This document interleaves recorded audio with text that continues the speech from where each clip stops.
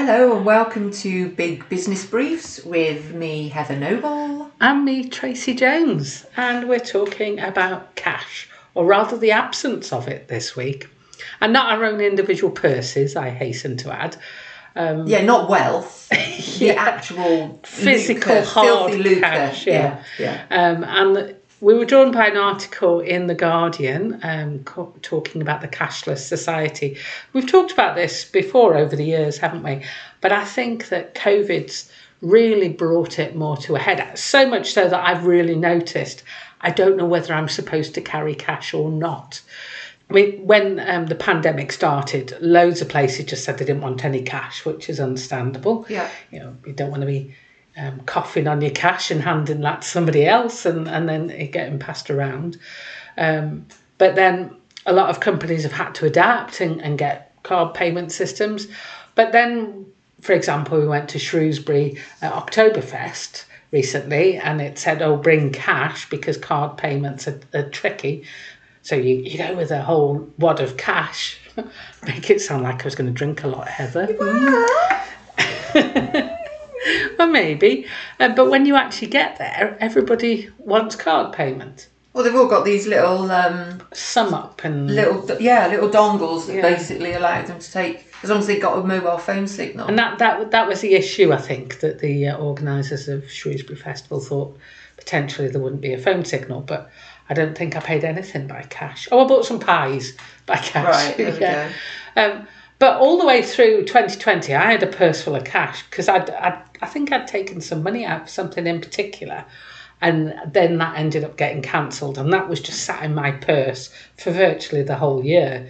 And even birthday presents for nieces and nephews, normally put something in a card for them, but with the whole risk of spreading disease, I did bank transfers instead.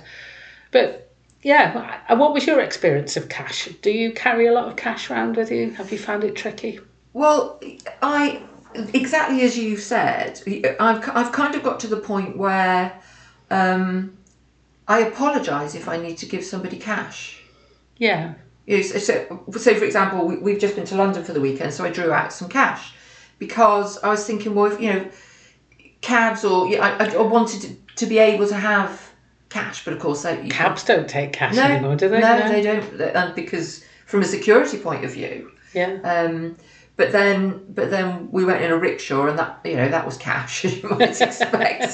So I don't like to not have any cash. Like I've got a £5 note in my purse now and a few pound coins. All right, just in case anybody's thinking of robbing Heather on the way home. Yeah. It's not worth it today. And so I feel like I haven't got enough cash.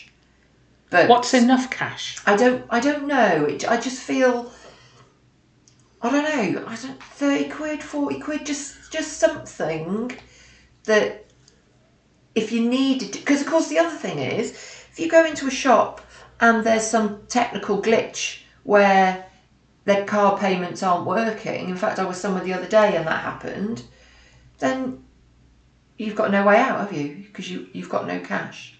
But I think from a business point of view, so there's the security element, you're not having to have people trudge to the bank carrying the day's takings. I think that's a real positive.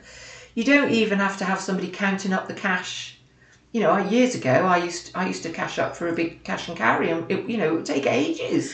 I remember one of my Saturday jobs at Superdrug many years ago. Yeah, you take the last half hour of work just counting up the cash. Yeah, trying to balance, look for if there was a shortage or an over, what's happened. Whereas actually, if it's mostly card transactions, there's not going to be any cashing up to do really.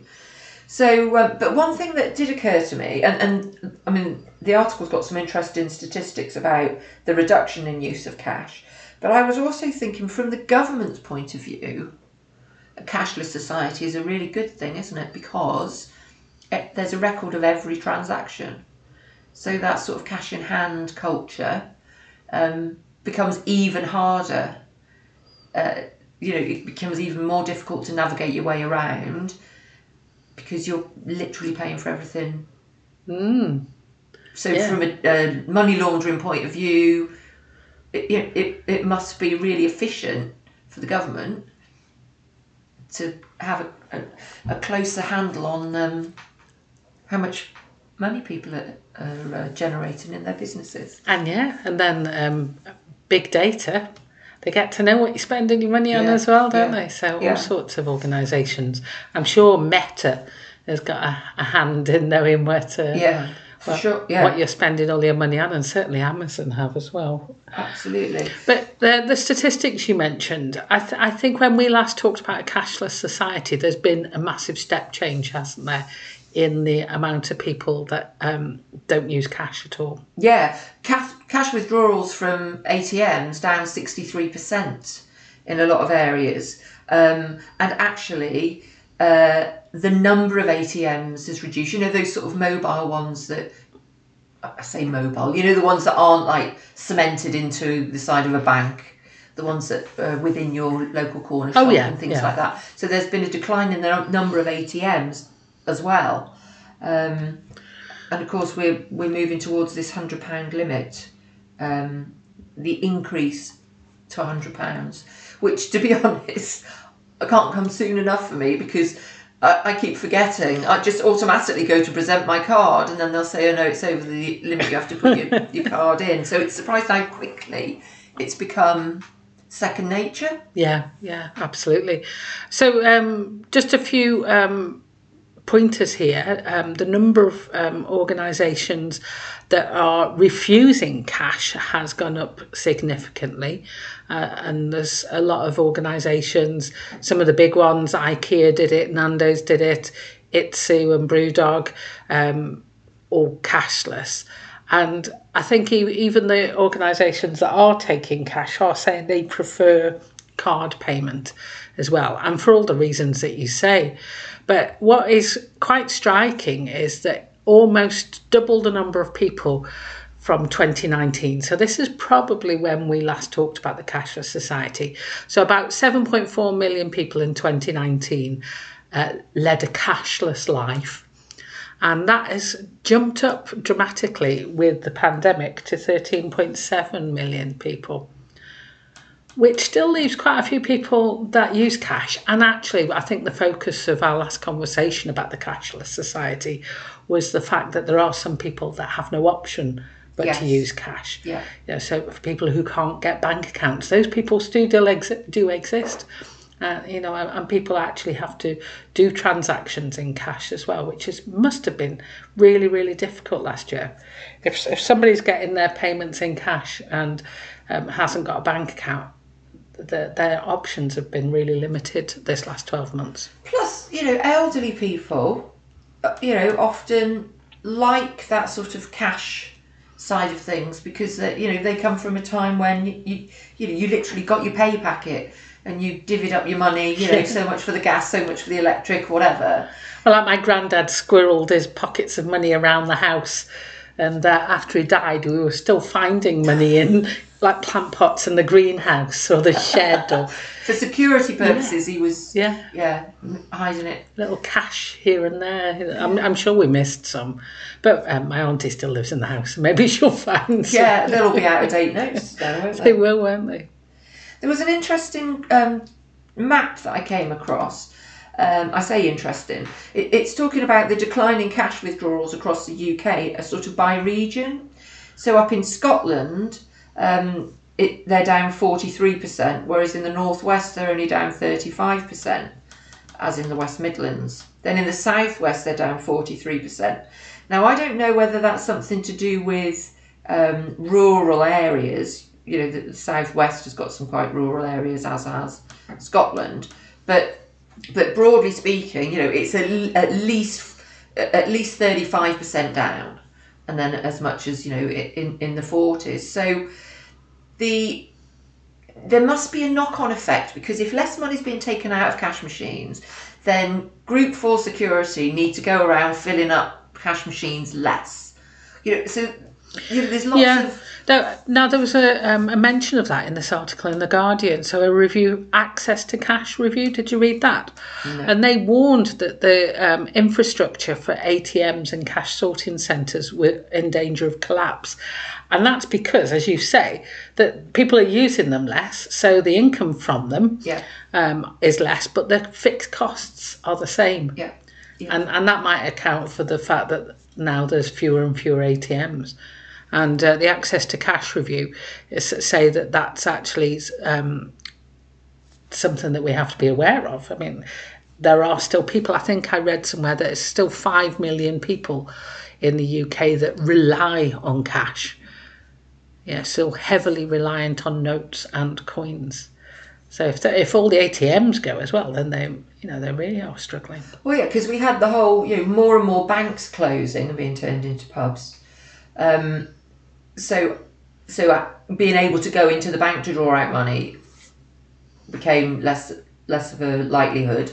Therefore, there were more ATMs, and now if they're declining, but I just wonder. I mean, it doesn't really apply to me because of my business. Everything's paid by bank transfer. I don't deal in cash at all. But for those businesses who do deal in cash, or for the banks who used to charge people, so you'd pay more money to deposit cash into a bank than you would. Yeah. So again, there's going to be some cost implications there. The post office, post office counters get paid on how much cash they bring in.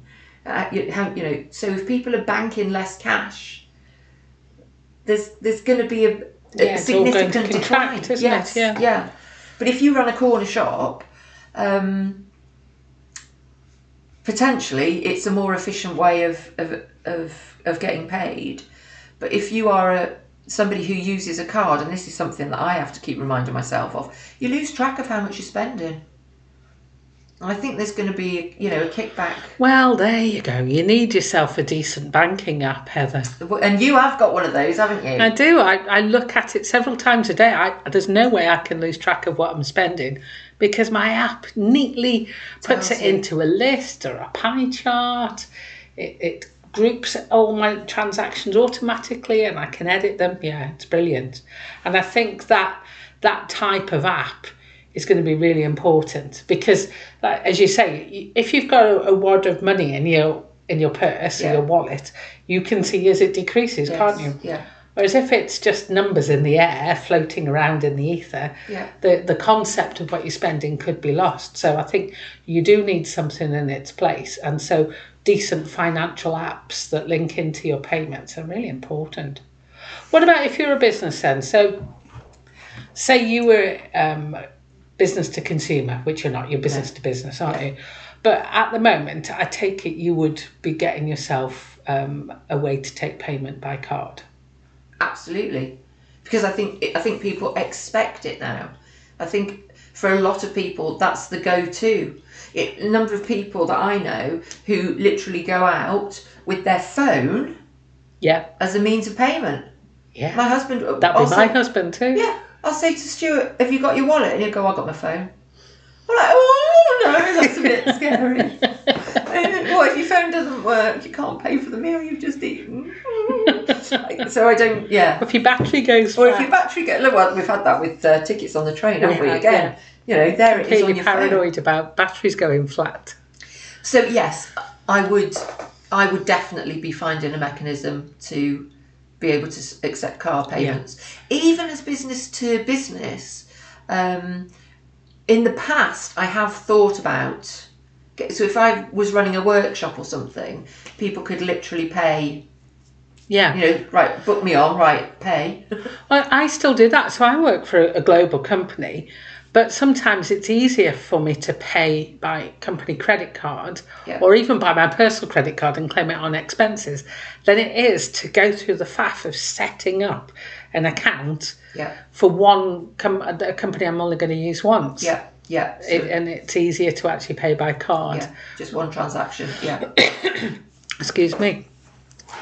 So it's a changing environment, and I think that COVID has probably just speeded it up. Yeah, I think I so. think it was going to happen anyway. Yeah. So don't mug Heather on the way home. She's really not worth it for a £5 there. I know. And I feel a little nervous that I've only got £5. The other thing is like parking. So go. That's really annoying now if you have to pay cash. Yeah, because once upon a time, money for parking. You'd always keep a little bit of money in the car just in case. Exactly. Yeah. And now, it's like, oh no, they don't want cash. They want card. You go, great. And then they go, we don't want card. We just want cash. And you're like, no, can't do that. Can't do that. So then you end up having to go somewhere to buy something, to get some cash back, to be able to go. But the shops don't want to take the cash. No, they'll give you the cash on the cashback thing, won't they? Because they want to get rid of it as long as they've got it. I was in that scenario over the summer. So there was one car park in the middle of nowhere, wanted cash, and what am I going to do? So, right, okay, I'll go to the ATM and get some cash. That's only notes. I need coins. I'll go to the shop and I'll spend the notes. We don't take notes. We want cards. Oh, how am I going to get coin? Yeah, I haven't factored in getting coin. I gave up in the end. I didn't park there. I went somewhere else instead. But I think if you are a car park operator out there, then that's a really important consideration. Or if you're a retailer, that is the only car park. Yeah, with a little car park down the road, which means that people are going to park and wander around your shop. Again, there's lots of ramifications. It's not a straightforward. It's like a paperless society. I think I print more stuff now because people keep sending me PDFs of things rather than.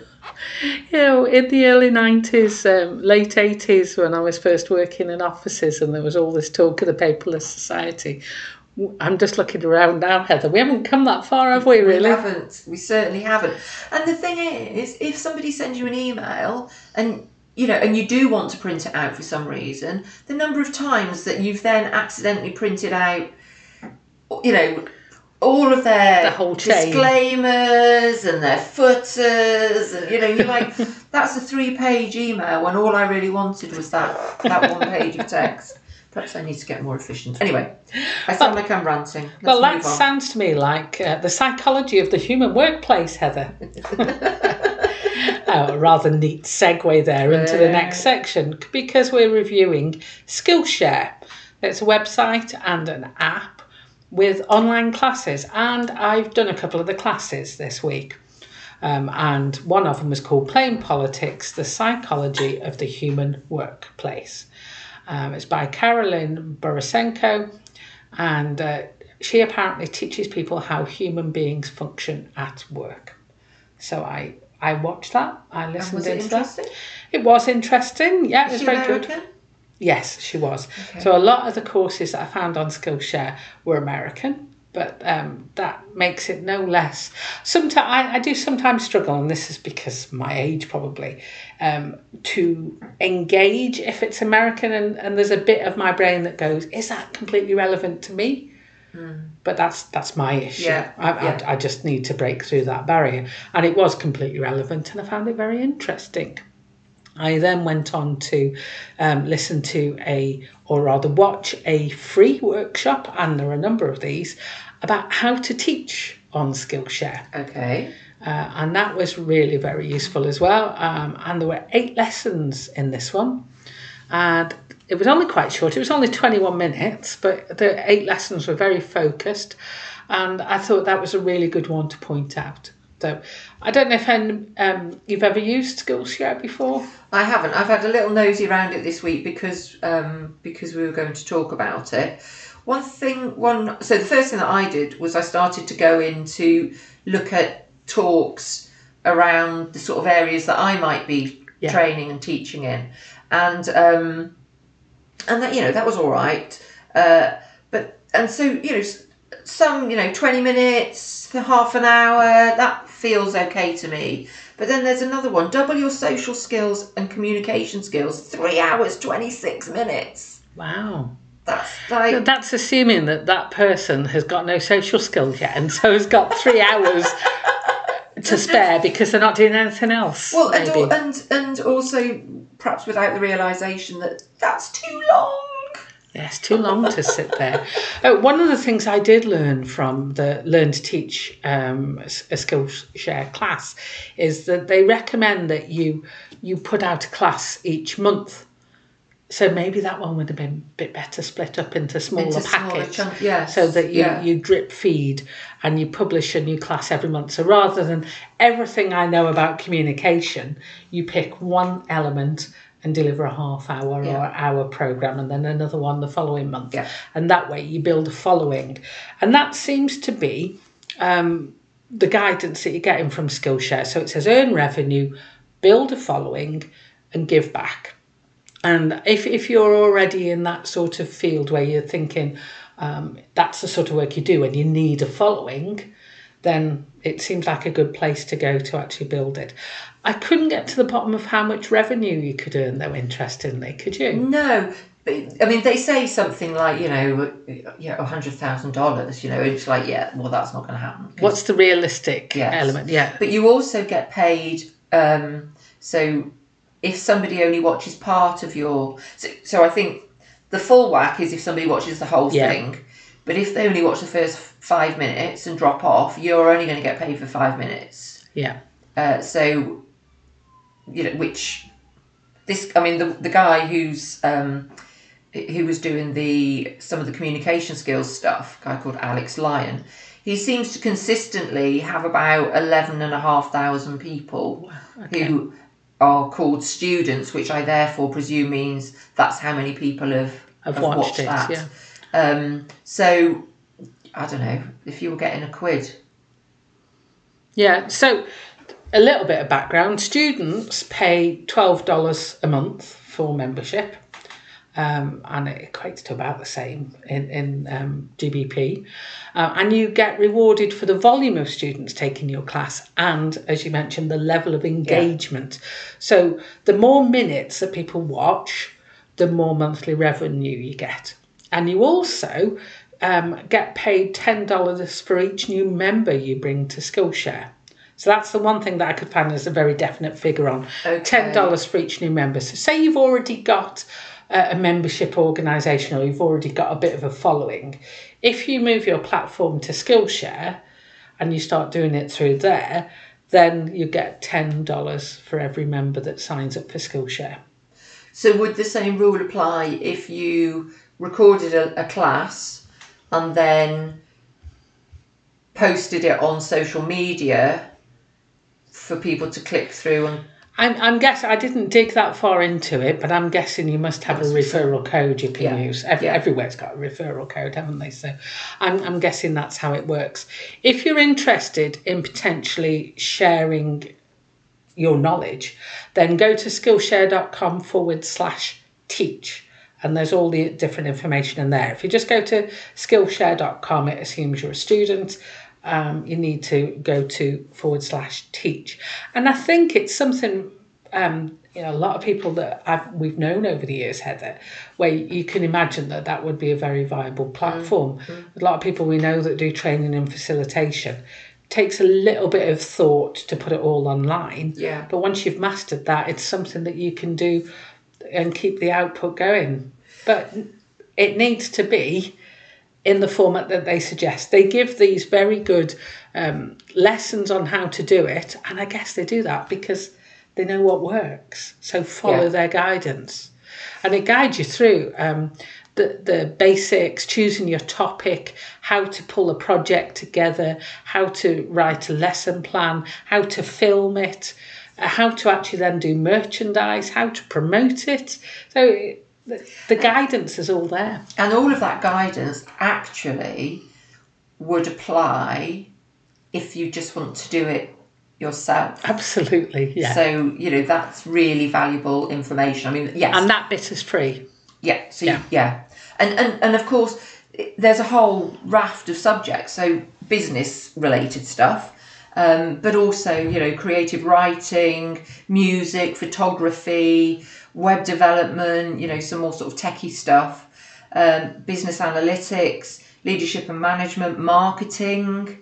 You know, I'm sure there's some interesting marketing classes where we all, you know, about social media or email marketing or whatever.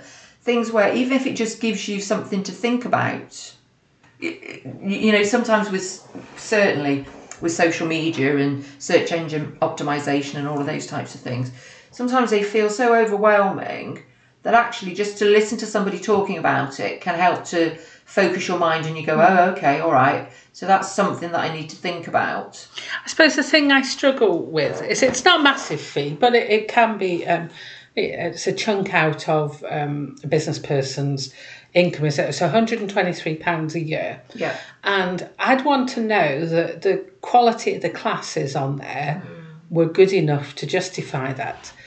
Because there are lots of other places that you can do. You can get training for free. You know, how much is on YouTube? And people who want to have a following do put a lot of free content out there. We talk about different business people that we've profiled, and they've got a lot of free content on their websites or Vimeo sites, or even TED. You know, the TED Talks can be just as inspiring. So I think I'd want to explore it a little bit further just to make sure that there was enough content on the subject I was interested in, really. For example, if I was interested in writing, so I am interested in writing, but there's some very specific courses aimed at quite the niche that I'm interested in. Yeah. And you can go there and you can pay a similar amount just for a very focused niche. Skillshare is very broad, and I don't know yet how many of those are really good quality. I guess that goes back to the whole how many students. So here I am just looking, so featured marketing classes, write tempting headlines that convert and sell, 80 students. Social media marketing, top tips for growing your followers and going viral, 64,121 students. So now, okay, maybe the writing tempting headlines one has only been up there for a week. I don't know. But I imagine, I presume that that is going to be some sort of indicator. Yeah. The other thing that I think is really handy is that you can have it in your pocket. So if you've got the app and say you're travelling somewhere and you like continually learning, you've got a range of courses that you can just on your phone. Yeah. You can listen into whether you're on the train or driving. I wouldn't necessarily recommend watching any videos while you're driving, of course. Listen, and it's actually there in your pocket, and you could be educating yourself when you've got a bit of spare time as well. So it's not just web-based. The one thing I would say about the app, though, is that you can't manage your account from the app, or not as far as I could see. To manage the account, you have to go to the website. The app is just for content. And that did confuse me, actually, because I messaged you to say, how have you done that? Because I was just on my phone and I didn't seem to be able to get into what I wanted to get into. But then, so I went... Go to the website. And actually, from my point of view, I prefer to have it laid out on the website. I'm not great at viewing stuff on my phone. Personally, I would be looking at the website, potentially saving some that I liked, and then accessing them on my phone, when you're out and about, available. Yeah. But other people just do everything on their phone, don't they? So it's horses for courses. What I recommend you do, though, is they do a 7-day trial, a free trial. You sign up for that. You put your details in, you put your credit card details in. So make sure you set a calendar reminder to cancel it, because 7 days isn't a long time. So give yourself 7 days when you know you're going to give it a try. Yeah. And certainly, if you're somebody who is a trainer and has got the sort of content that you could put online, it seems like a really good, interesting place to start, rather than trying to reinvent the wheel. You've got an audience there already you could tap into. Trying to build an audience, that's a really difficult job. So this might just be a good starting point. And then if you follow all of the guidance as well, you might learn to craft a really good online course. So I think it's worth taking a look at. Be sure you know what you've signed up for if you go beyond the 7 days. Yeah. But I thought I enjoyed the ones that I did watch. You can pay monthly for your subscription. I don't know if you're locked into a full year or if you could be a member for 3 months and then decide. From what I understand is although it's sold as a monthly fee, it's actually an annual payment. Right, okay. Yeah. Right, okay. Okay. All right, so something to look at from a business point of view, learning stuff, from a business point of view, teaching and sharing knowledge. Yeah, it's worth taking a look, I think. Cool. Okay, so who are we profiling this week, Tracy? So this is based on an app that I discovered a couple of years ago, and this is the co-founder of Olio, Tessa Clark.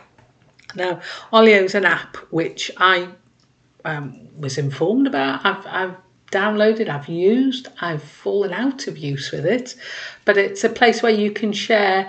You can actually donate leftover food and other household items, or you can pick up and you can get hold of leftover food. And I found it really useful, apart from in my area there wasn't much going on, and then I just got a little bit bored with it. So I did get rid of a few things at the time. I had a relative who was working for a wholesaler, a vegetarian, vegan, like wellbeing wholesalers, and an employee perk was you could get a huge box of goodies for £5, and I always used to I've got all this left, do you want this? Right. And then out of all of that, there'd still be some things that I didn't want, it's like loads of flavoured teas and things like that, so I put them on Olio. So I did get rid of them, but yeah, I just didn't really get into it. But Tessa Clark's an interesting lady. I did have a look at it, I think around the time that you were using it, and what I felt was really interesting and surprising is that people would literally be putting up, the heel of the loaf of bread, or 2 eggs, or just stuff. Which it's brilliant. That is fantastic, but it's not what you'd normally expect to see, is it? No. I mean, if it was, I've got 6 tins of soup that I don't like, or some nappies that I don't need to use, or whatever. I wonder, I imagine it's taken a bit of a hit during the pandemic. Yeah, well, it must have done. But the way that Olio came about was that Tessa herself had a light bulb moment, she describes it, in 2014, and she was moving house, and she had a load of food left. So here, I've got a list here: 6 sweet potatoes, a whole white cabbage, and some pots of yoghurt. And she thought it was a waste to throw them away, but the removal men quite rightly wouldn't pack them. No. I agree with that one. She was moving from Switzerland back to the UK, so really don't take yoghurt in your removal van. No. And then she was trying to think, well, who can I give them to? Can I give them to a lady who's normally outside the supermarket? Do I knock on a neighbour's door? And she just said she felt defeated. She had these sweet potatoes, cabbage and yoghurt that were perfectly fine, wouldn't have been travelling from Switzerland to the UK. And that's where the idea for Olio, the food sharing app, came from. But once upon a time, so if you've got a glut of, like when people grow stuff in their gardens, so say they've got loads of green beans or loads of apples or whatever, people would sort of give them out to their neighbours, wouldn't they? Yeah, I remember that from my childhood. Yes. Because we used to grow things and you just share them out amongst the neighbours. So you might give a load of courgettes and somebody might give you a load of tomatoes. Yeah. So does this feel, if you knocked on somebody's door and said, I've got 3 pints of milk that I'm not going to use, do you want them? Is that a bit weird? Clearly it is these days, yeah. And I'm just trying to think now, would I want to go and knock on my neighbour's door and say I've got some milk? See, I have done that, but this is a classic situation where I get myself in scrapes, right? So, little old lady across the road has milk on a Saturday. I used to go and get it for her. I went to drop it off and she'd already been to the shop and got it because she'd forgotten that I did that, okay? So I've got all this milk, and we don't use an awful lot of milk, plus we have our milk delivered to the doorstep. Now there's a young family next door, so I've got 4 pints of perfectly good milk that I am not going to use. So I did knock the door and say, can you use this milk, because it's all been a bit of a... and they did. But that was an exception. I don't think I'd look in my fridge and think, I've got a crust of bread left. yeah, I've got 4 eggs and some spring onions I'm not going to use. I wonder, who. Milk seemed like milk, young family, you're going to get through milk. Take it, the bottle was sealed. Yeah, it was absolutely, literally just come from the shop. So I find the concept weird. I think COVID, it would have taken a bit of a dip. But she said that when they started it off, they basically set up a WhatsApp group, 12 people who all lived local to one another but didn't know each other very well, and then just got them to share what, food that they'd got. And that... I think it's a great idea. But it is. But... Oh, the pained look on your face, Heather. There's something that doesn't quite add up. It doesn't quite work. Now, I understand that Food Bank wouldn't take some sweet potato, a cabbage and some yoghurt. But there must be... I don't know. It's a great idea. It's saving the planet, and that's fantastic. I love all of that. I just don't know... I don't know how...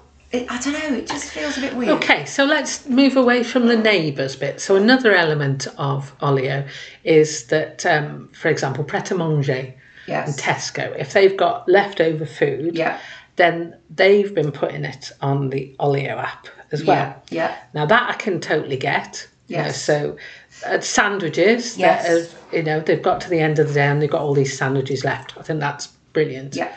And that's very clear. Yeah. It's come from a proper food place, and they're passing it on. And that's what I noticed when I was using the app, that not around my area, they were a bit sparse, but if you go to some of the bigger towns and cities, then there were a lot of these things available, the sandwiches available, and I think, could be really positive. But clearly they're doing something right. One of the most recent articles I found was in The Grocer from September this year, and they've raised £43 million to help them with their global expansion plans. So it is still going. It's still going, and they're targeting Latin America, Northern Europe, and Asian markets, and they're looking to roll out the Food Waste Heroes programme in the UK, with the company aiming to attract 1 billion users worldwide by 2030. So they're looking into the future with this sustainability. They've got the funding in place. The app's tried and tested. I guess you just have to get to a tipping point with something like this where that becomes the thing that people do. So whereas when we were kids, we used to share with our neighbours, and something's changed in society. Maybe we don't know our neighbours quite so well. We don't see them so much, certainly, do we? That maybe that permission to offer people food is sort of gone. But maybe we can turn that around with society. I don't know if maybe I'm just a bit weird in that, yes, the whole... Because it used to be... I remember Marks and Spencer's in Shrewsbury when I was a kid. Any foods in the days when they didn't open on a Sunday, so any foods that they had on a Saturday night that were out of date, the Salvation Army used to collect and used to take around and give to homeless people on the streets, so they'd be eating Marks and Spencer sandwiches or whatever it might be. Yeah. Absolutely, totally. But I don't think I want things that have been in somebody else's fridge unless I know who they are. Because you just don't know. What I gave away was a lot of flavoured teas. Okay. Would you go for flavoured teas? That would be, I'd feel a bit more comfortable with that, yes. But not totally. Yeah. I'd just be afraid that I'd turn up and it would just be some awful place. Anyway, let's get back to Tessa Clark. And Tessa, the co-founder and CEO of Olio, I found her on LinkedIn. She's got a good detailed profile on LinkedIn there, so you can find out on there where her interests lie. So she's just this year become a business mentor with Virgin Startup. She does that on a part-time basis. And she's also done a degree in, where are we? She's done it at Cambridge, Social and Political Sciences. She got a first class degree and then went on to do an MBA at Stanford University in America. And she's had quite an interesting range. So starting off with some consultants as an intern, she went through the Boston Consulting Group. Then she went to Retail Week Publishing and managing director for Planet Retail. Then she moved into Dyson and was involved in e-commerce. And then Wonga.com, where her job was to clean up Wonga, it says in here. She was brought in to change how the business, who the businesses lent to and how it treated its customers. I think Wonga had a bit of a bad reputation there. Did, didn't they? So she's been a mentor on a number of different programs and ambassadors for other programs, board members, chair of management boards, and quite an active lady in the business world. Says she's passionate about sustainability, the circular economy, and zero waste. And I like this. This is one of my big things. Strong proponent of businesses that combine profit with purpose. Yeah, we've talked about that. In the past. Yeah. An interesting statistic is a third of the food that we produce globally is thrown away, and in the UK, households are responsible for over half of all food waste. Wow. So we're pretty bad. Yeah, we are, aren't we? The average family throws away £700 worth of food each year, which adds up to £12.5 billion going straight into landfill. So, I mean, you could argue, particularly at the moment, you know, with the supply issues, are we buying too much food? I'd say definitely yes. So, you know, there's an education thing there, isn't it? One way to stop waste is to encourage people to... We've started using HelloFresh. Yeah. Right. And the amount of food that they send for a meal for two, compared to what I would buy in the supermarket, is amazing. Because if you're having something with minced beef for two people, you don't have to buy 350 grams of minced beef or 500 grams. Yeah. They'll just send you enough for two people. If you're having sausages, you don't have to buy 8 sausages. Well, we talked about this sort of idea when we talked about these food delivery boxes, didn't we? But also delivery services in general, because if you're doing a weekly shop, there will be a tendency to make sure you've got plenty food to see you through the week. If you have the ability, the time, or the distribution network that enables you to top up shop, then it becomes a bit more possible to shop as you go along. Yeah. But you also have to change your approach in terms of, you know, do I go in with a set idea as to what I'm going to eat this week and I've got to get that food, or do you take the mindset I'm going to eat what's available?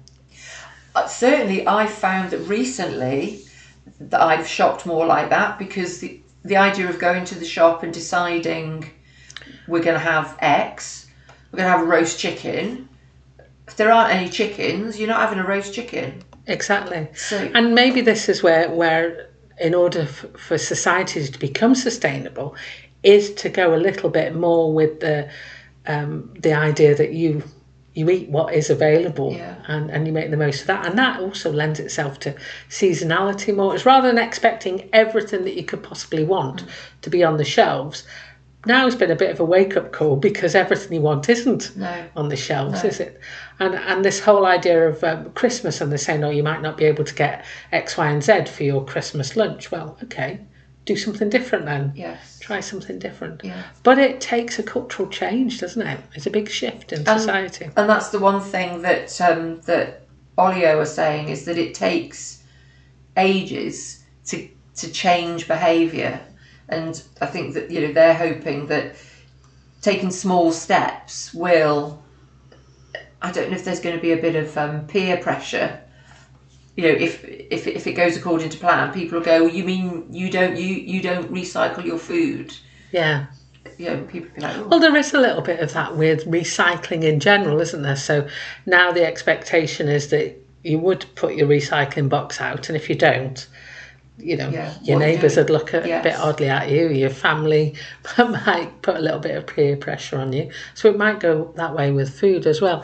You know that you were referencing a third of food for human consumption goes to waste. Yeah. Did you pick that up from the article in Founders Factory?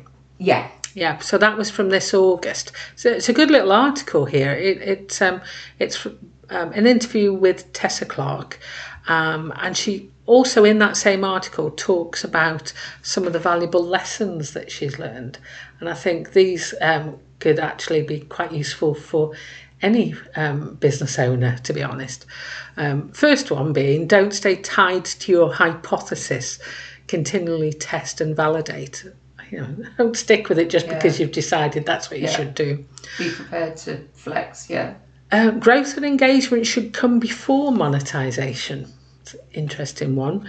I think a lot of the times you're thinking about how you can make money from it.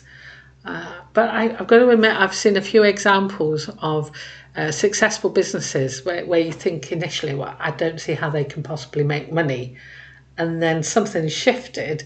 They've got the crowd behind them, they've got the engagement, and lo and behold, a way to make money from it materialises. Well, look how when we talked about BAM and the bamboo socks, so they seem, you know, to start with, first I heard of them, they just keep sending me free socks, you know, and now multi-million-pound business. Yeah, so, not from just sending free socks. No. Yeah. No. Be aware of the unintended consequences of your product. I think that's going to be really important for all businesses going forward. This focus on sustainability, it goes just beyond what you do within the confines of your business, you know, your office, your factory.